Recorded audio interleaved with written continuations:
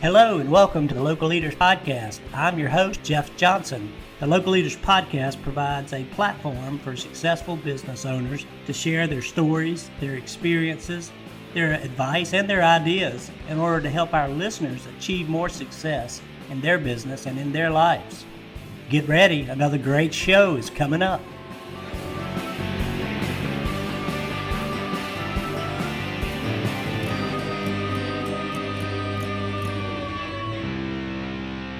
Hey, good morning and welcome everyone to another episode of the Local Leaders Podcast. Thank you for listening to all of our listeners out there and Happy New Year. It's early in January 2022 and we're stoked to have Adam Lampinstein on with us today from the Hayden. Adam, welcome to the show. I appreciate it. Thanks for having me. I'm excited. Hey man, we're super thrilled to be able to talk to you today. And I know we were just talking earlier, you've had a pretty hectic holiday season. Adam was telling me that they don't close, they just stay open and keep rocking and rolling. So we're excited to hear about the Hayden and kind of your backstory. And with that, I'll just toss it off to you, Adam, if you don't mind, just to kind of give us a little feel for what you're all about. Yeah, I appreciate it. Myself, probably like a lot of people, kind of found your way in this industry from other places. Kind of grew up, worked at a bagel shop in high school. Both my parents owned their own businesses. My father was in commercial real estate. My mother actually owned a catering company kind of out of our house. I grew up in Dallas, Texas, went to college, University of Kansas, and I studied advertising, journalism, moved back to Dallas, worked in an ad agency for about 4 or 5 years, graduated college in 2001. So right before 9/11, so the economy was in a crazy place as it kind of has been, several times since then. And just kind of, worked in advertising for a while, just kind of fit and feel as my calling. I always wanted to kind of do my own thing, work for myself. And so I just decided, I'm going to quit my job. I'm going to go to culinary school. So I moved to Austin, kind of a midlife crisis at 26, I say. So went to culinary school because I kind of wanted to learn about the business part of it, really more than the food. And I really obviously ended up, really enjoying the food, took it very seriously, and actually ended up working in Austin for a handful of years, which is an amazing city to work in. I mean, it's blown up a ton since then, but it's always been a very, very cool city. Yeah. Great food scene, great people just really willing to try new stuff. A lot of people have traveled a lot. So it's people kind of push the envelope a little bit there and have money to spend. So there's really cool concepts. My sister actually went to UT, studied business, and was living in El Paso, Texas, with her husband, who was in the Army, and he was about to go to Iraq. So I went to visit her. We're like, you know what? Let's open a restaurant together. So we opened up a restaurant together called Ripe Eatery. It's still there. So we had it for about 7.5 years. Sold it, and then she ended up moving to Portland, Oregon, where she owned a couple restaurants called Stella Taco. Her husband did wine, actually, called Flat Brim. It's a wine company. And I moved to San Antonio, where I had met my wife, was from Ciudad Juarez, across the border from El Paso. She got a job teaching in San Antonio. So it brought us to San Antonio. And I kind of just always knew I always wanted to have a kind of a cool diner. I've always had a knack for old school kind of stuff. I've always been an old soul kind of, and just wanted, and I'm Jewish. So I kind of wanted to always merge the old school diner aesthetic with kind of a Jewish delicatessen-y vibe. Matzo ball soup, potato latkes, those kinds of things. And I got a couple small kids, and I just kind of wanted a kind of a family-friendly place that didn't mail it in as far as food was concerned. Just a really well done kind of concept, and just kind of ended up finding a great location and kind of hit the ground running. Wow, that's pretty good. That's a pretty strong story, and you're still young, but you've already done so much and had additional restaurants or previous restaurants before this with your sister, and now you've got this one. You got any partners in this one, or is this one all yours? I am flying solo. So it's, you say no, without risk, there's reward, risk or reward. I put up a lot of risk. Let's hope the reward pays off at the end, but it's looking that way. Thankfully. Yeah, well, everything on the website looks fantastic for those that are listening and not viewing. Website address is HaydenSA.com, and I didn't mention, but that's San Antonio San Antonio, Texas, which is where the essay is coming from. So y'all go check them out on the web. Looks like you can get on the wait list. You can do gift cards. Menus are there. Catering, online ordering. If you're in that area, be sure you go visit them and get an order out. So there's a plug. Thank you. I appreciate that. I've always been a big design person. And I think, as a small restaurant, which I are, like, don't look small online. Online you can make yourself look as polished as you can. So yeah, it's always been very important. The aesthetic is, people go out to eat. The food's one part of it, but the design, it's a package, the whole package, I think, when you're building a concept. So I've worked real hard to kind of look like I got my stuff together. Yeah. And so tell me about that. I didn't really prep for this, but I've been curious lately, talking about different concepts and stuff. You mentioned you wanted to have that Jewish vibe, and I mean, how hard or how difficult was it to create? Well, first off, did you have the concept first or the location? And then, kind of how did that evolve?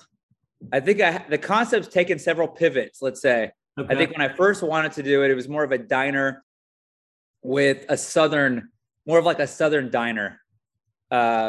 Before I kind of ended up, I had about 3 deals fall through. So I definitely will say, be persistent, stuff's going to happen.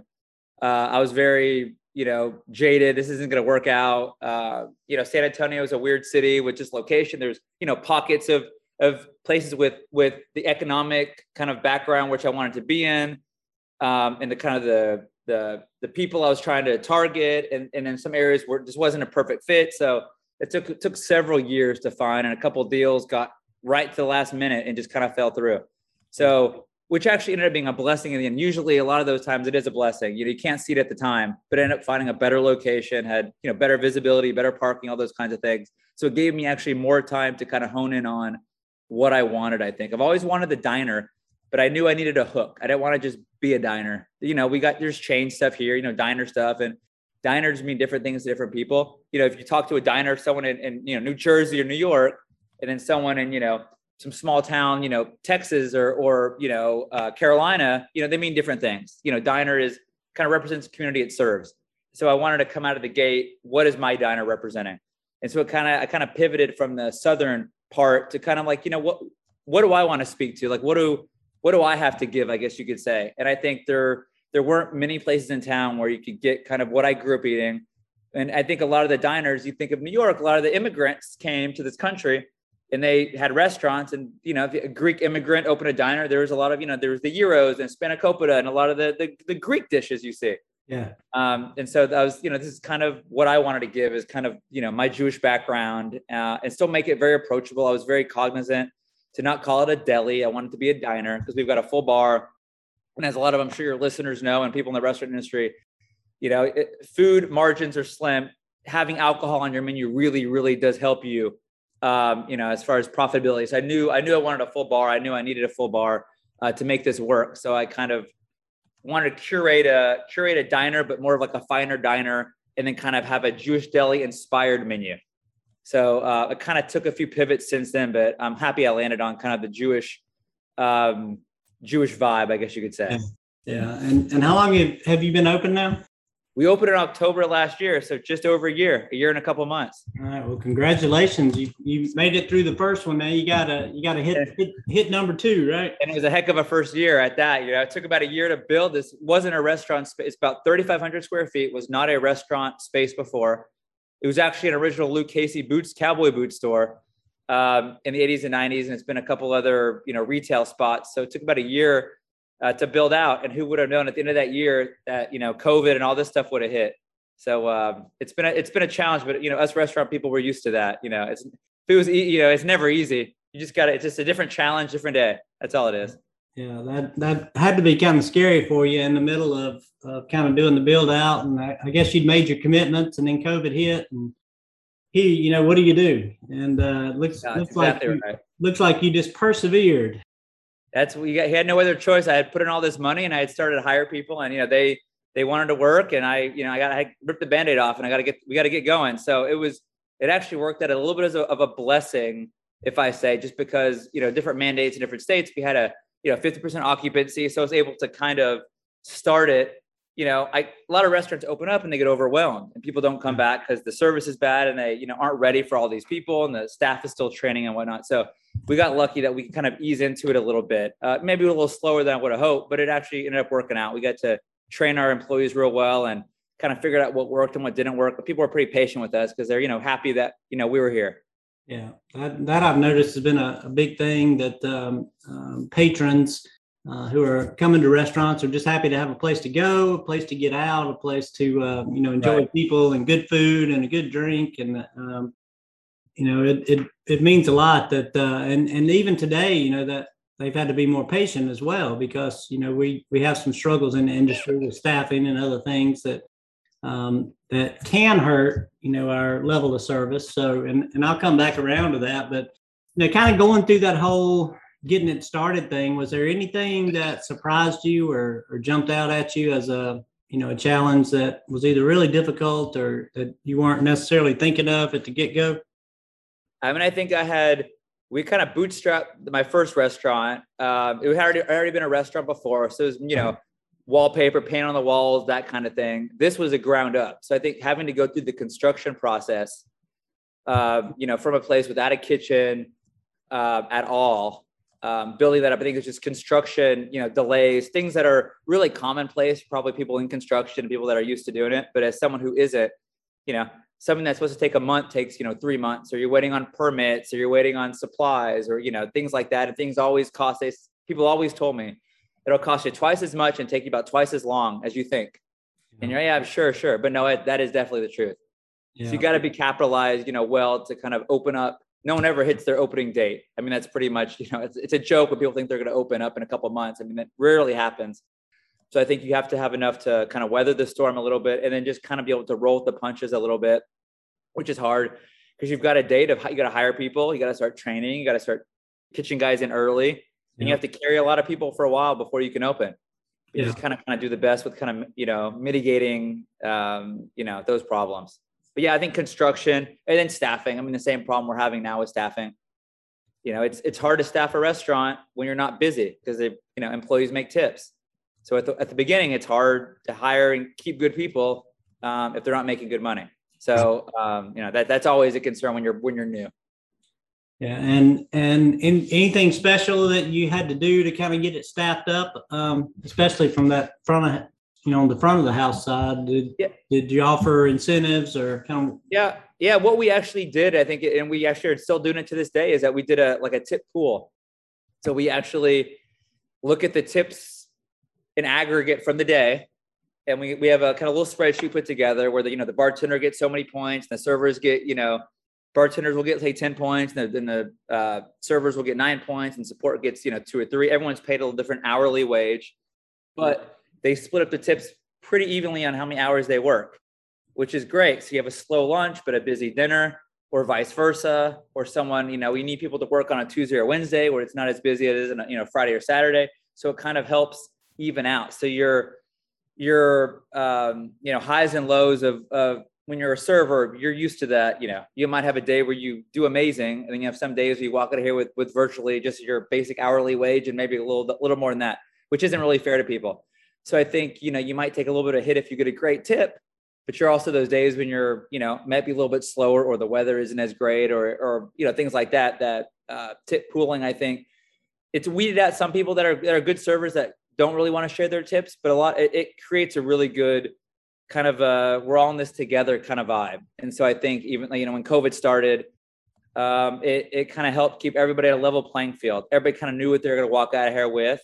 And whether you work a slow shift or a busy shift, if it was a busy day, everyone kind of helped out in those wins, and everyone kind of helps run the food for somebody else or bus a table, because every tip is everyone's tip. And it's kind of helped really create a family vibe here. I think that they've wanted to keep. I've offered to change it, but they still want to keep it. Yeah, well, that's awesome that you're giving them options and kind of let them pick which way they want to go. And I do like that from a standpoint of service, because like you said, each person's helping the other, and you're giving a better guest experience overall. That's a big thing, I think, for owners or managers, right? It's the employees' money. So I think it's really important. You got to get them to buy in on it, And I think that's a very, very important, and we can go into that later, is kind of my management philosophy, but it's, I'm nowhere without my employees, obviously.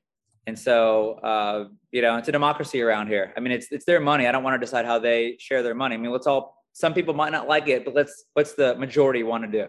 Yeah. And just kind of keep that conversation going. We're not fixed on this forever, because I don't want to lose good people too. So let's see what, you all want to do. And they've time and time again said, no, we like it the way it is. So we're keeping it for now. That's awesome. That's awesome. So have you been able to keep your labor costs kind of where you expected coming in, or has it kind of slid up on? I mean, we've been lucky. I mean, labor, like everybody, I mean, we're paying more for every position, especially in the kitchen, than I've ever paid before, which is great. I mean, I've always said I want to pay more than a basic living wage. I think COVID and everything now is it's been a reckoning in the industry, that's for sure. Yeah. And I know with a lot of the the Ubers and the DoorDashes and all these other Amazon, people without degrees, people that more in service industry kind of stuff, or warehouse jobs, there's a lot more options now for them. And it's hard to compete with the Amazons and the Ubers and things like that for it. So I think we want to push it as far as we can. And at the end of the day, it's a business, and the customer's got to pay for it. I mean, the margins in restaurants, as you all know, are slim. So I got to be able to pay my employees as much as I can. But at the end of the day, it's a business. So it's like it's a constant balancing act. Before food costs are up, labor's up. I can raise my prices, but there's still a ceiling on what you can raise your prices to, on what people are going to pay. Yeah, you can't get it so high, and exactly. At some point you start losing sales or losing people. That's exactly it. So it's a constant juggling act. But value, to me, it's a point I wrote down here that I always say. Value is very, very important.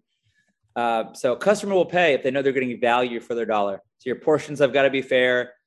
And if you're raising your prices, you can't you can't reduce the portions or start getting an inferior product and then raise the prices.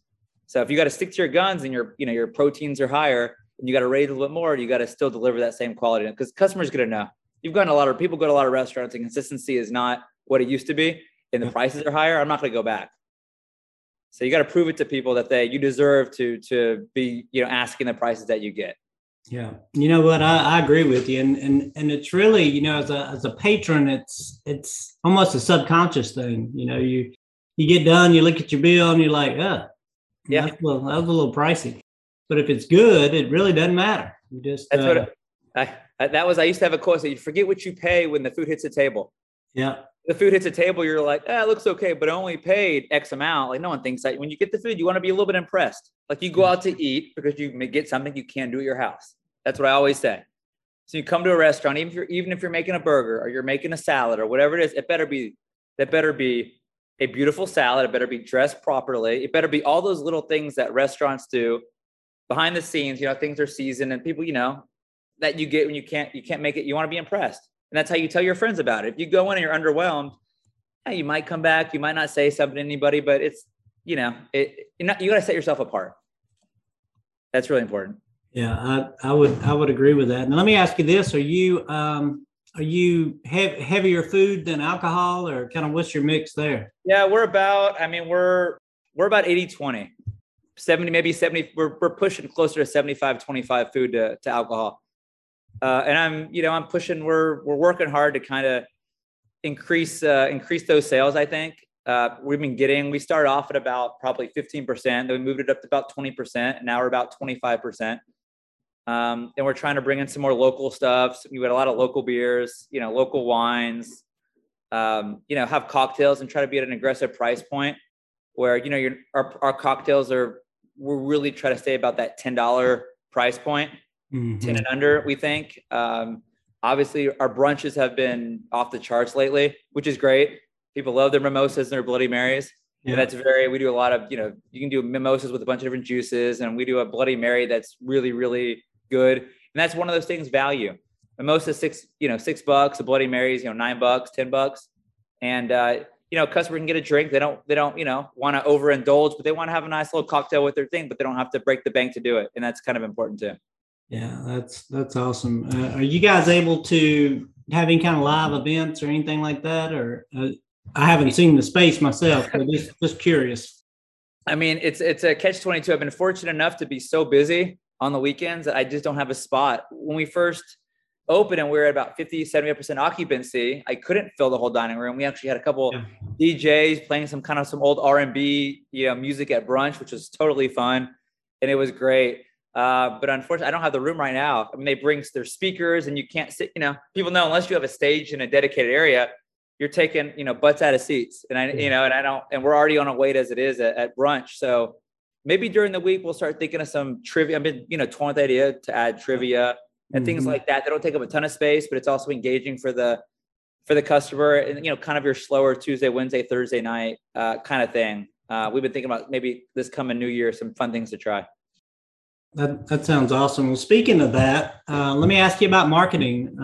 I think I had that on my little prep sheet, but if I didn't, sorry about that.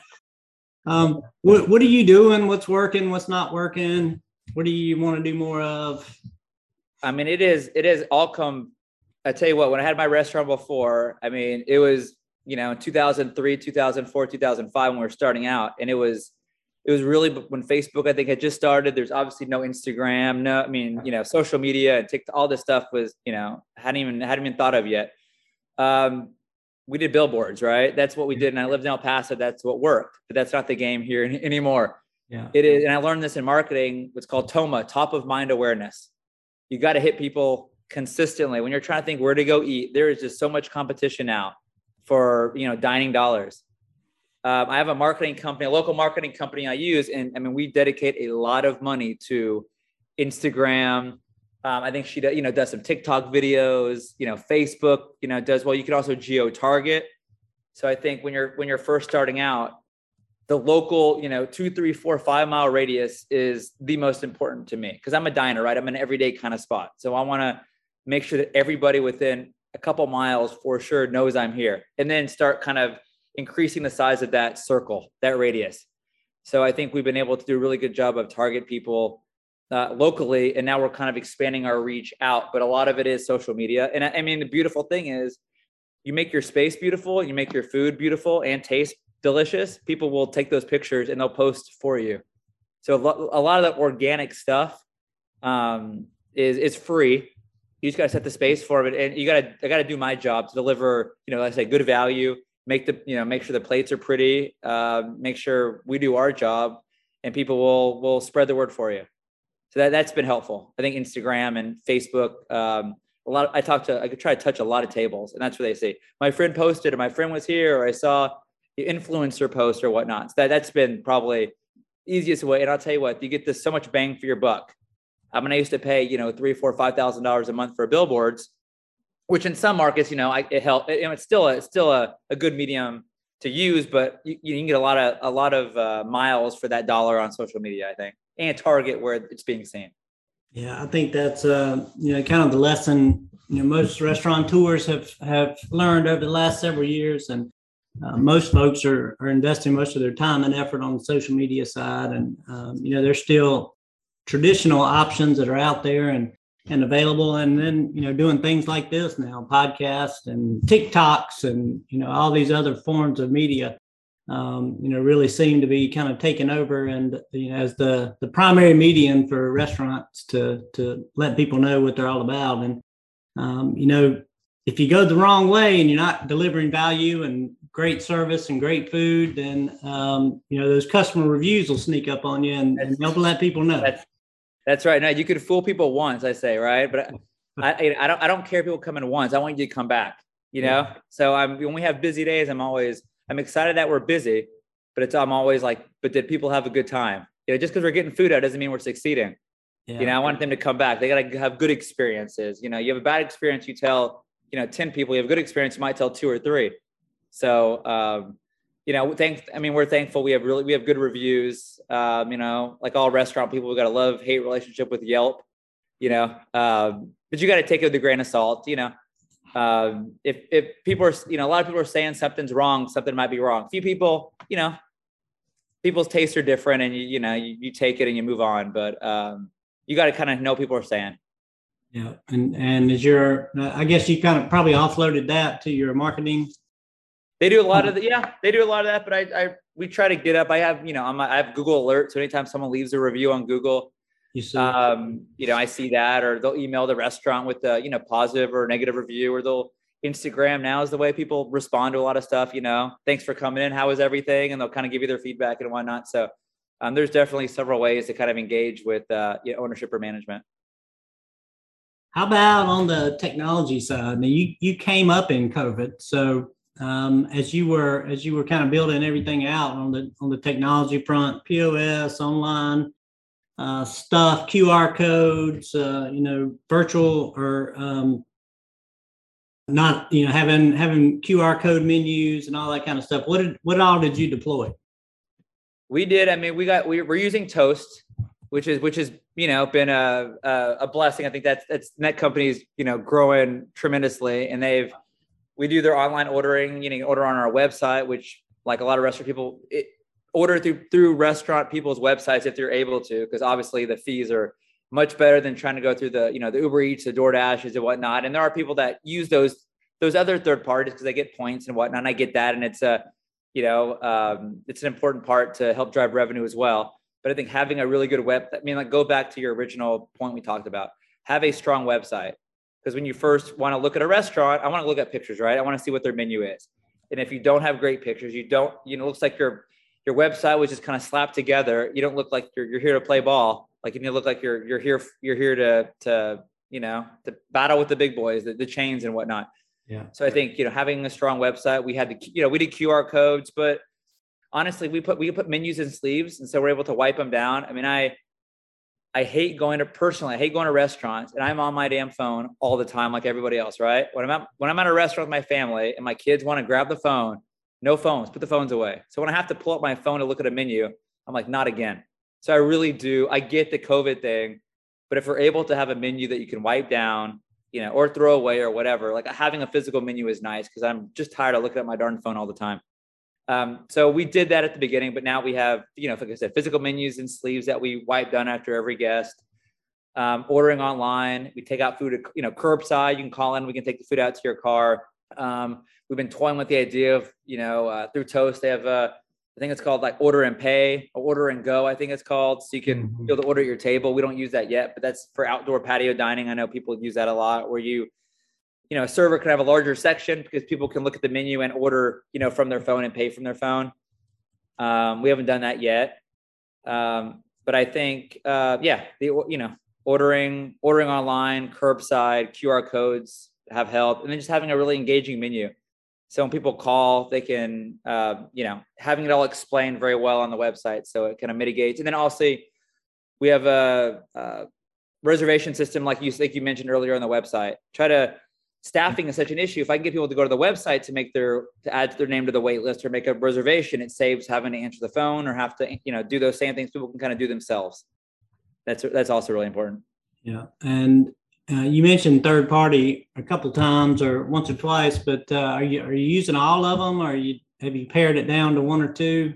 Yeah, I think we use 3. I think I've got DoorDash, Uber Eats, which integrate through my POS, which, there's an additional fee, but it's really nice because when you sell out of something, or you're not offering something, you don't have, it is just a real pain, obviously. And I'm sure a lot of your listeners have known when you try to go order something and then they call you back that they're out of it. Because it's real hard when you're busy and I'm sell out of something. They got to, go to 3 different portals, update 3 different menus in the middle of service and say we're out of something. And I know it's frustrating for a customer when you want to order something that maybe we had yesterday as a special, but I forgot to take it off the menu that's online. So when it's integrated with your point of sale, when you're out of it, you set it out of it for your employees to know, in the restaurant. It also reflects your online ordering. It's worth that, I think, because I get the frustration for a customer doesn't know what you have and what you don't have. If it says you have it on your website or you have it on their menu, you have it. But from a restaurant standpoint, I mean, I have a line out the door and we sell out of something. I don't have the time to go and tell the 4 different or 5 different apps that I'm out of this. Right. Yeah, I think that's the biggest advantage of having that integration with your POS and third-party apps, is not having to update all these different menus, because inevitably something will slip through the cracks. And something will slip through the cracks. And as you know now, with supply chain issues, and we're not able to get the same stuff we were able to get before, and we're changing things and all that kind of stuff. It all plays into it. So yeah, I mean, there's a lot of moving parts in restaurants. So the more things you can simplify a little bit or automate, the better. Yeah, I agree, and you nailed it on the head there with the food shortages and food costs that most people are dealing with. You got to have a menu today, or I think it's at least certainly helpful to have a menu today that's adaptable, and Correct. Yeah, you that's can right. put things on and take things off depending on what's available, and then you need that integration all across all your systems, because all it takes is one person looking for something that you don't have online, and they're mad, and they're That's right. leaving Yeah, a no. bad review. And they'll call and let you know. Yeah, yeah, they don't waste any time letting you No, know. no. So, for all our listeners out there who are food folks, if you're leaving reviews, don't forget to leave the good ones. That's In right. That's addition to right. the ones that need some improvement. We like them all and need them all, so keep them coming. Oh man, it's amazing just kind of being in this space and how busy and how much energy it takes to kind of keep things rocking and rolling. There's a lot of folks who want to be in the business but kind of haven't been able to pull that trigger yet. Any words of wisdom or pieces of advice you would share with someone kind of thinking of stepping up to the plate and opening their own business? Yeah, I mean, a lot. I mean, I think definitely one is, I mean, location is very important. I mean, obviously understand your concept, think through your concept very, very well, not just the kind of food that you like to cook, or, I mean, it's a business, right? At the end of the day, you've got to make money. Yeah. So I think, I mean, just understanding, leases and, is your landlord give you a, TI money, which is tenant improvement allowance? And then what are the triple nets, which obviously the, common area maintenance and the taxes and all, I mean, just kind of what are your all-in costs? And then how much staff are you going to need to staff the place up? And then like we talked about before, I mean, if, COVID hits, are you able to go counter service or what? You got to be able to pivot. And I think, a lot of people are like, this is my concept. This is what I want to do. But you've got to really, if you can't get the location you want, and you got to move somewhere else. Is that same concept going to work exactly? And then you got to, work in like to-go pricing on packaging. I mean, definitely the financial part is one thing. I mean, there's a lot to think through, and there's no easy way to get there. Just think really having a really good pro forma, doing a lot of research online. I mean, thankfully there's tons of stuff now to help you kind of think through that. But I think at the heart of it is like, what is your concept?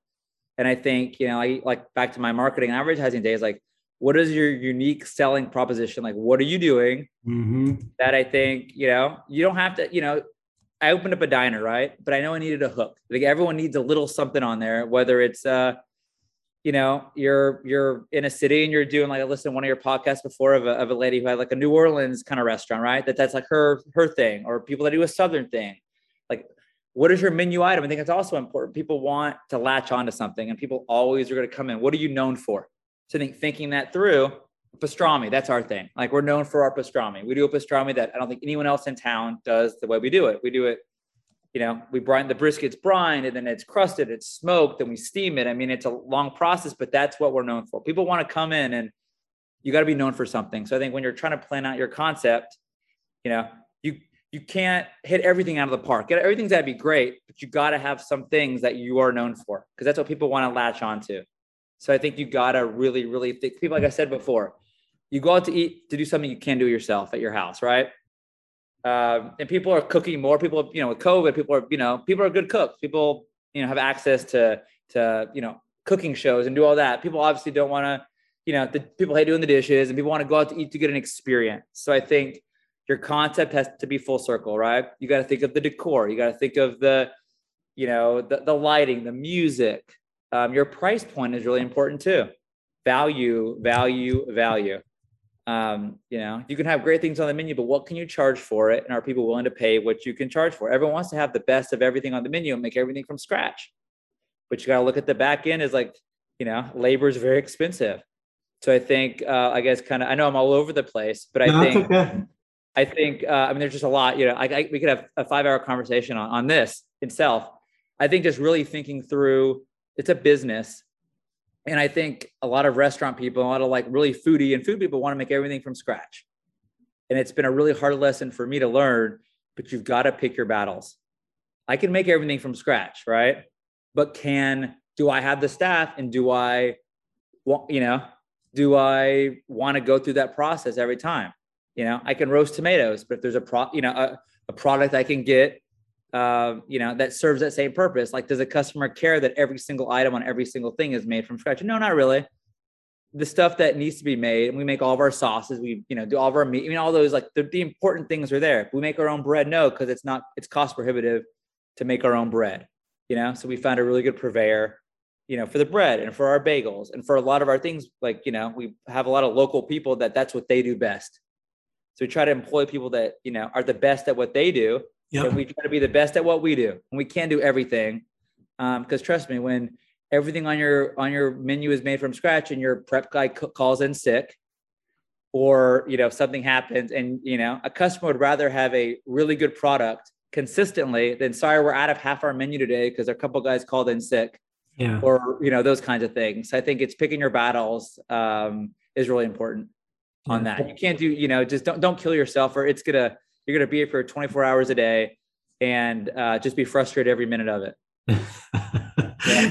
Which happens enough on its own. So. I'm here enough, and I'm frustrated about every minute I'm here. We don't do everything from scratch, but we do, it's our heart and soul is in it. And, we don't mail it in, and I can stand behind everything we do. And I think, just put an honest effort through whatever you do.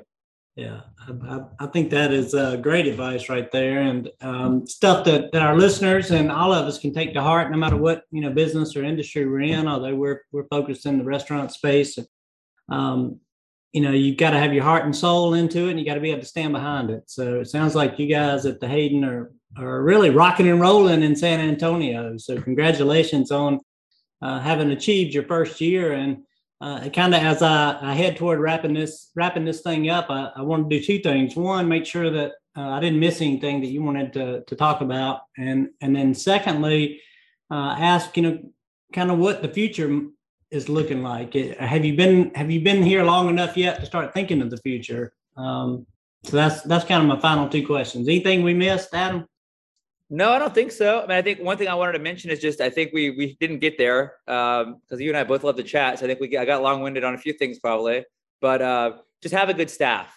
I think, you can't do this without a good staff. And I think find people that do, someone always told me a while ago, you find people they don't have to be good at everything, but kind of find out what they're good at and try to let them excel at what they do. So I got some good managers that are great at some things and some things they're not so great at. But if you have good people, as I grow and I start thinking about the future, so how I can use these people at what they enjoy doing and what they're great at, and not try to put a square peg in a round hole kind of a thing.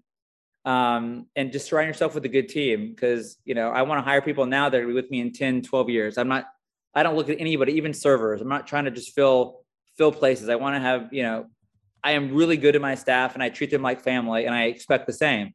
And so I think as I do look to the future, I kind of look at who do I have and what are they good at, and how can we, and then also looking at the reality of labor, right? I think whatever I do next, I would love to, I've always thought, build a concept that's scalable. Number one, I don't have to open up another one just like this. I honestly think the next thing I do, I would love to open a cool little, diner at a, cool little hotel downtown or whatnot. And I think maybe opening up a commissary kitchen where you get some cheap land somewhere. You've got a staff that, are able to crank out the food. And then that way your footprint for your lease and having to staff up a huge dining room and a huge kitchen at each location, which is more of a challenge now and a lot more expense.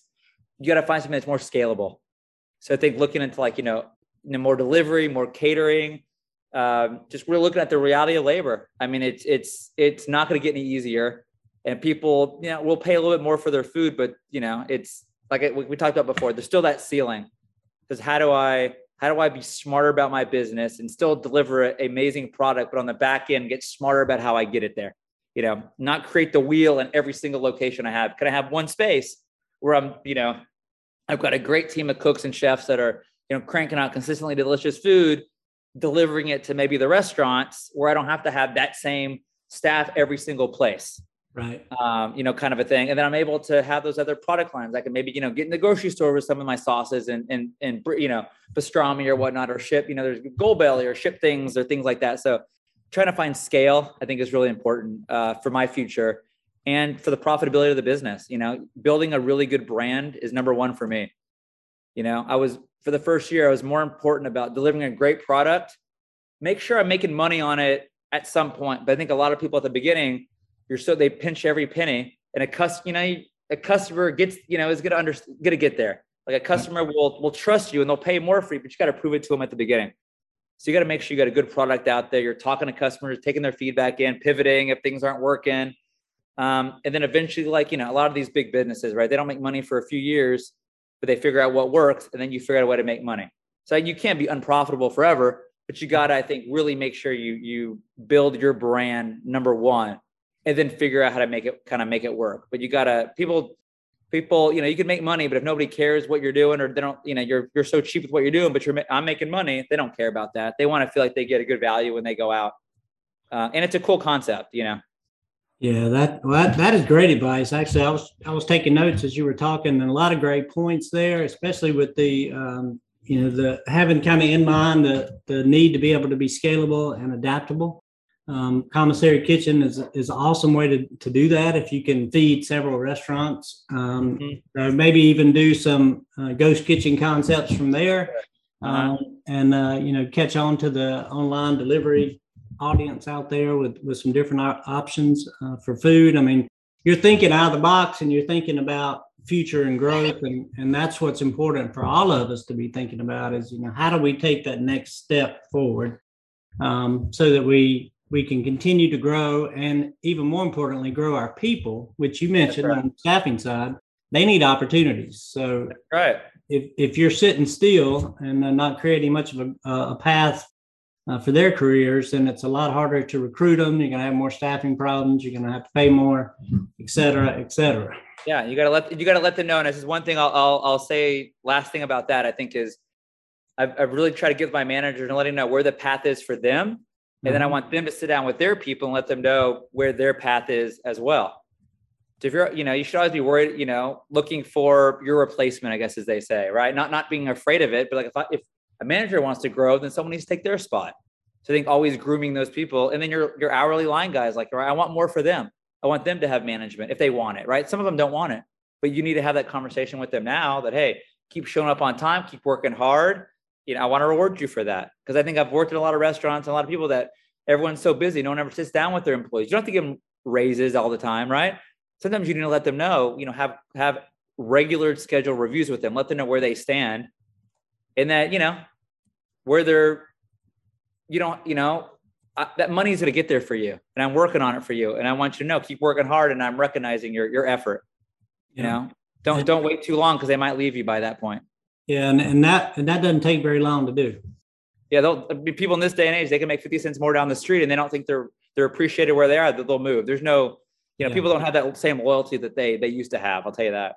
Yeah. And in today's marketplace, that happens a lot, and you don't want to fall into that. So some great advice, for all our listeners about communication and making sure your team, your employees, all your people are in the loop as to what you're doing, what your thoughts are, what your plans are for not only the business, but for them personally and their careers, is a critical part to be able to hold it on and keeping those employees that you want to keep. Yeah. Well, no, that's it. People want to be appreciated. It's a hard industry. They're not making, people, it's tough, but they work hard, and they should be appreciated for it, and let them, give them a path forward if they want more. Absolutely. And again, for all of our listeners out there, we're talking to Adam, and out of the Hayden in San Antonio, Texas. Adam's the owner, the chief bill payer, the dishwasher. I like that. I'm a heck of a good buster too. That's right. Yeah. Whatever. Yeah, he can bust a table with the best of them. So be sure that you get down if you're in the area and check them out online or on premise. It doesn't matter. Just go and enjoy a meal with these guys, or a good brunch, and some of those cocktails, mimosas and Bloody Marys sounded pretty darn good too. All right, come get a cup of matzo ball soup and a pastrami sandwich. We got it. Ah, yeah. Don't forget the pastrami. Hey, well, again, Adam, I want to wrap it up, but I want to thank you for being here today, and sharing your knowledge, your experience, kind of everything that you've done and learned over the years, and most importantly, in the last couple with this with the Hayden and getting it underway. Thank you for sharing all that with me and our audience. I appreciate it. Thanks for having me. It's been a lot of fun. Yeah, we've really enjoyed having you, Adam Lampinstein. Once again from the Hayden, we appreciate you being here, and for all our listeners, we appreciate you joining us for another awesome episode of the Local Leaders Podcast, and we look forward to talking to you on our next show. Thank you for joining us for another episode of the Local Leaders Podcast. You can find us at www.jeffzpodcast.com or jeffcjohnson.com. And don't forget to follow us on Instagram, Twitter, Facebook, LinkedIn, and YouTube. Thanks again for listening, and be sure to come back every Monday and Wednesday for our next episode.